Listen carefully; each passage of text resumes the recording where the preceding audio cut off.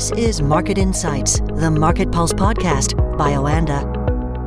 Welcome back, everybody, to the Market Insights Market Pulse podcast. My name is Nick, also known as Trader Nick here, and of course, I am joined by a regular contributor to the podcast, somebody who's been here longer than me, Craig Earlham, Senior Market Analyst from Oanda. Hey, Craig, how you doing? Really good, mate. How are you?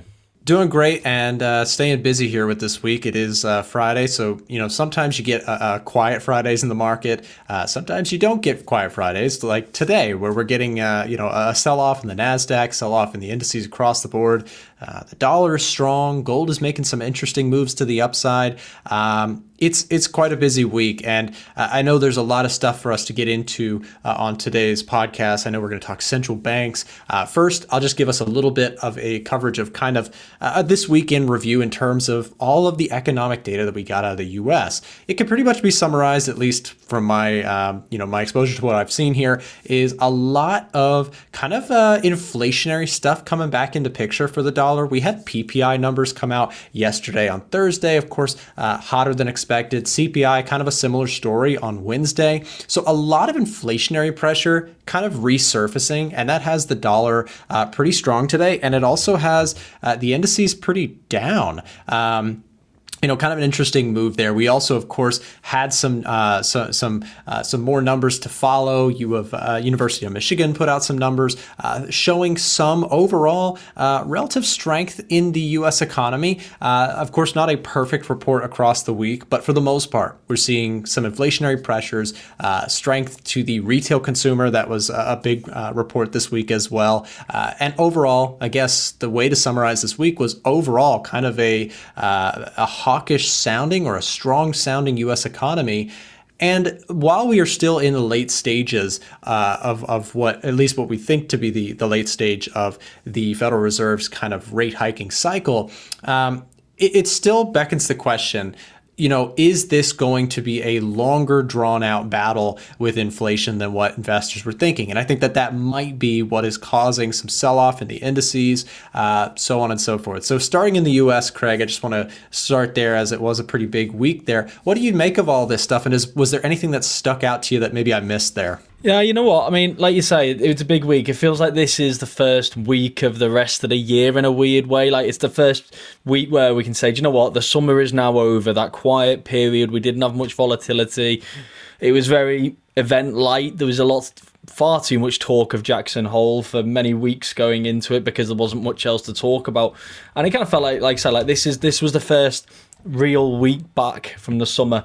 Here in the UK, we even had leaves falling off trees, so autumn is very much now here. And as you say, I think the US inflation data, it was a mixed bag. It was in line with expectations, broadly speaking, a bit better on the core, a bit worse on the headline, much for muchness. I think from a UK perspective, we had a lot of data. So I think like the jobs report that we had, again, kind of some good points and bad points. Like unemployment rate still now around 0.5% from its low, so it's slack in the labour market. That what we wanted to see. That's also just above what the Bank of England kind of deems to be the kind of neutral level, so the level it kind of needs to sit at, so that it's not overly inflationary. And we're now above that, and we're also about 0.2% above where they expected to be at this stage as well. So again, signs that we're getting with this slack in the labour market. But then it was accompanied by record wage data, 8.5% up from 8.2. So, up from 8.4, sorry, after upward revisions to that previous number and beating expectations. So it was really a mixed week for the UK, but then GDP came in softer, bad weather, strikes, etc. It gives a confusing picture for the Bank of England next week, which I know we'll come on to. But I think what we're going to see more and more of now, and I think it's probably caught up in that data that I've just been talking about, is I think we're going to see economies now feeling the weight and the pressure of higher interest rates. And I think you could see that in some of the data we've just talked about and some other economic readings that we've talked about as well. And you've just mentioned the UOM consumer sentiment number as well. But then also, I think we're going to see slack appearing in the labour market, very much linked to what I was just talking about. And then also finally, the areas where there's still going to be some catch-up to play. And that comes from the wage data. I think wages will be the last to respond.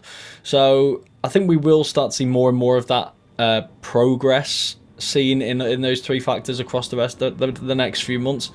But it's just going to be interesting to see what we get from a lot of these meetings next week, especially on the basis. I think the ECB meeting yesterday was fascinating, and it kind of potentially sets us up for a really fascinating week as well to come, just because of how maybe unexpectedly open the central bank was.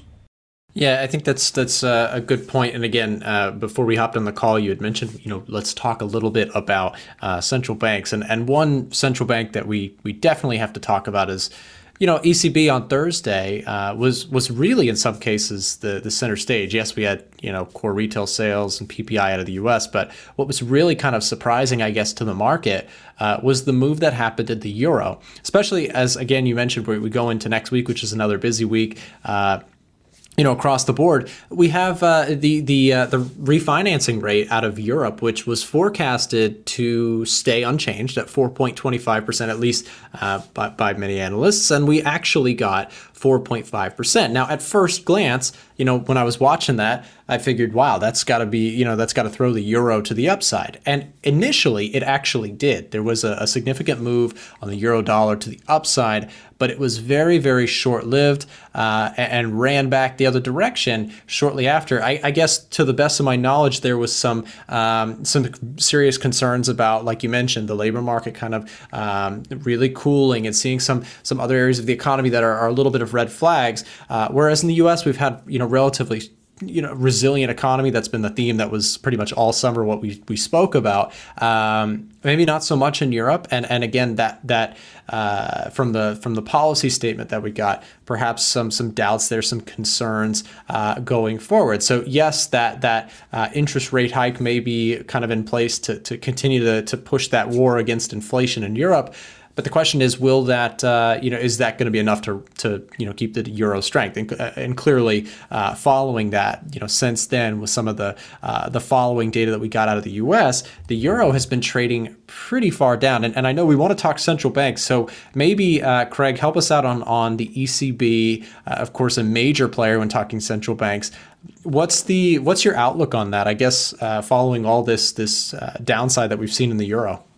Well, I think naturally the thing we always concentrate on first is the actual interest rate move. And as you say, we saw an interest rate hike. I don't know why markets were not expecting that, to be quite honest, because from my perspective, it felt like an easy decision. Inflation rose last month, mainly driven by energy. So it's still well off its lows. It's still well off where it needs to be. And it's expected to fall over the next few months. So 6 weeks from now, it's going to be probably a lot harder for them to justify raising interest rates. So if they want to get it that little bit more restrictive before the end game, then I think it made perfect sense to do that now. I don't think they were ready to call it quits at the level it was previously at. So it kind of made a lot of sense for me, especially when you're armed with new economic forecasts, which were again expected to be a little less favourable. And then the forecasts themselves came with higher inflation readings for this year and next, and then dipping again to around, I think, 2.1% in 2025, so still slightly above target. Growth was revised down as well. But I think the reason why we saw the dip in the euro, it's this one line which accompanied it. So it's always the release of the rate decision, and then there's a statement. And this one line, I think, is what hit the euro. And it said, based on its current assessment, ECB considers that interest rates have reached levels that, maintained for a sufficiently long duration, will make a substantial contribution to the timely return of inflation to target. In other words, we've raised interest rates to a point that we think we can get inflation back to 2%. So there's probably going to be no more unless the data changes in a significantly adverse way. And it's this explicit almost confirmation that they've reached the end of the tightening cycle without completely closing the door on the potential for another interest rate hike that I think hit the euro. This is the dovish hike. But I think we were always going to see a dovish hike or a hawkish hold. We got the dovish hike, and I think arguably it was more of a dovish hike than many were anticipating, which is why the euro fell. That's great insights. And as we say often on the podcast, for newer listeners who are trying to get a grasp on all this stuff, I know, fundamentals and studying, macro stuff can be a lot at once, but you always have to kind of remember that just because there was a rate hike, that's one side of it. It's always about the forward-looking nature of the market. And so markets, a lot of times, if they have a known or they have an unknown, they will run with it. So it's like you said, the dovish hike. I like that expression. I haven't heard that before, but it's that concept of, they raise the interest rates, which of course on its surface level, that's going to be bullish for the euro. But then it's the solitude, the knowing, the unknown becoming known, which is basically, hey, we think we've done it. We think we've got it from here. Of course, there can be revisions and things can change over time, but that is a big statement. And we've mentioned that just in general, central banks with their decision making and certainly their statements and public hearings, they have to be very, very cautious and slow and defensive with what they say, just because they don't want to jump to any conclusions. So having some sort of resolution, some sort of conclusion is pretty big news out of Europe, and it shows, I guess, where at least they've played their cards in a way on that front. So very interesting to see that. And again, the euro sold off following that and has pretty much been persistent since then, especially with that economic data out of US following. Next week is really big. So it is Friday. We got the weekend, but next week we've got the Swiss National Bank, and we also have some stuff out of course, the U.S., more stuff, the FOMC statement on Wednesday, and following that on Thursday we have the SNB policy rate, and finally on Friday we do have a little bit of Bank of Japan press conference. Craig, I know it's really important to talk just generally about central banks and I guess the Game of Thrones that kind of comes with it. Next week, what are you really paying attention to? I know personally, I'll certainly, of course, be watching the Fed, as everyone will be, but there are some other central banks in there that could be really impactful next week. Not to mention there's also Australia as well. They have their meeting minutes. So I guess, how do you break that down? What do you pay attention to next week? Yeah, there's a 36-hour period late next week, which I think is going to be really fascinating. It feels like every central bank in the world, apart from the ECB, basically is going to announce its interest rate decision. We start with the Fed on Wednesday, and they're expected to hold at that meeting. But markets are starting to price in a slight possibility of another rate hike in this tightening cycle. I'm far from convinced. I don't think we're going to get another one. I think the Fed is done. But it's going to be interesting to see whether they are as explicit as the ECB in stating that, because I think they're probably going to play their cards close to their chest. The difference between the US and Europe at this point is the economy. I think the economy of the US is still showing a lot more resilience, and therefore the Fed may not want to close the door as far as its counterpart in the Euro area has. Then Thursday is just going to be relentless. Thursday we've got Bank of England, the Norges Bank, we've got the SARB, South Africa Reserve Bank, we've got the SNB, as you say, the Swiss National Bank, we've got the Turkish Central Bank, the CBRT, and we've also got the Swedish Central Bank as well. Now, if you want to just give an overview, it's basically 25 basis points almost across the board. The only two that are not going to sit in that camp is South Africa, where they're expected to keep rates steady at 8.25, and Turkey, which lives in a universe of its own when it comes to interest rates, and we're expecting 500 basis points, so interest rates rising from 25% to 30%. The reason for that is basically they spent a year and a half, 2 years cutting interest rates till inflation got close to 100% in the run-up to the election under the previous governor, under the direction of President Erdogan. And once he won the election, he then sacked that governor, replaced him with someone who actually knows what they're doing, who started raising interest rates extremely aggressively, and they're expected to raise interest rates again to 30%. You've got a currency at record lows. There's inflation rising again. I think it's close to 60%. So again, another really interesting interest rate decision. But I think the Bank of England, obviously, based on where I am, is the one that really stands out for me, because they're probably going to be the last to end their tightening cycle. That may come on Thursday. Interestingly, we did hear from them recently in front of the Treasury Select Committee, and they did seem to suggest that it's going to be a much more balanced debate. But I think with wages hitting a record high, wage growth hitting a record high, I think that's very hard to then justify pausing at this meeting. So I think 25 basis points in most cases, with a couple of anomalies. And then on Friday, we've got the Bank of Japan. And ordinarily, you would think we're not going to get anything from there. They're going to stay. They're going to not change anything, committed to their ultra easy monetary policy. But then earlier this week, the Bank of Japan governor did suggest that data between now and the end of the year may warrant raising interest rates out of negative territory. That really caught people off guard. Now, it may have just been a case of trying to talk up the currency because we're back in intervention territory. We're basically trading at levels that twice last year the Japanese Ministry of Finance decided to intervene in the currency markets in order to prop it up. Maybe this was an attempt to kind of talk up the currency. We see that all the time from central banks, but it really did get people's attention. And it means that as far as investors are concerned at this stage, every Bank of Japan meeting is now live. And I think that makes that really interesting. So that 36-hour period when you're in the UK, Wednesday evening through Friday morning is going to be just going to be back-to-back central bank interest rate decisions.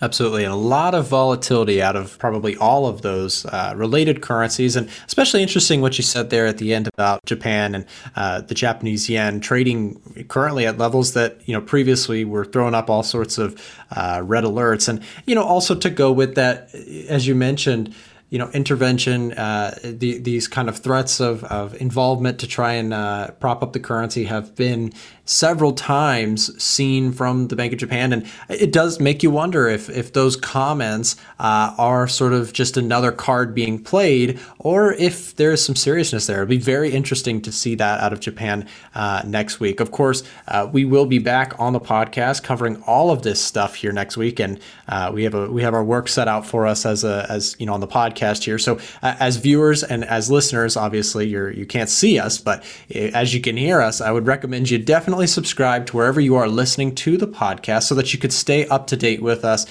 We'll be back. The whole team will be covering next week to keep you guys as informed as we can on all of this stuff coming out of global central banks. So Craig, thank you very much for joining me on the podcast, and we'll speak again next week. Sounds great. Thanks a lot. Market Insights, the Market Pulse podcast by Oanda.